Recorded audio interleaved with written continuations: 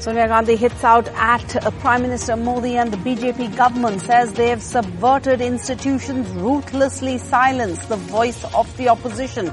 Also alludes to her retirement from politics, as she's happy her innings could conclude with the Bharat Jodo Yatra, which she describes as a turning point for her party. A Union Minister of State for Home's convoy faces stone pelting in Cooch Behar. The minister blames TMC supporters, but local reports say there was anger on the ground over the killing of a tribal allegedly in BSF firing, which reports to the Union Home Ministry.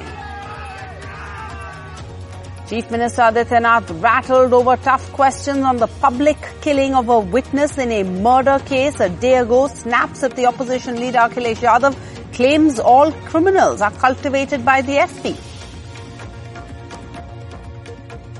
We asked Deputy Chief Minister to appear for questioning in Delhi's liquor excise policy case. The Chief Minister claims his sources have confirmed that Manish Sisodia will be arrested by the CBI on Sunday. How did Amritpal Singh get so powerful that he's able to lay siege to a police station and the police have no clue about it? A special report on the rise of the 30-year-old radical preacher and Khalistan sympathizer.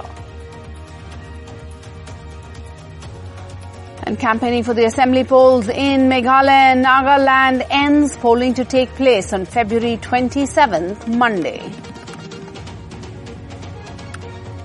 And the former head of the BCCI's anti-corruption, Delhi's ex-super cop Neeraj Kumar, reveals in his new book how private leagues still continue to be the biggest corruptors in cricket.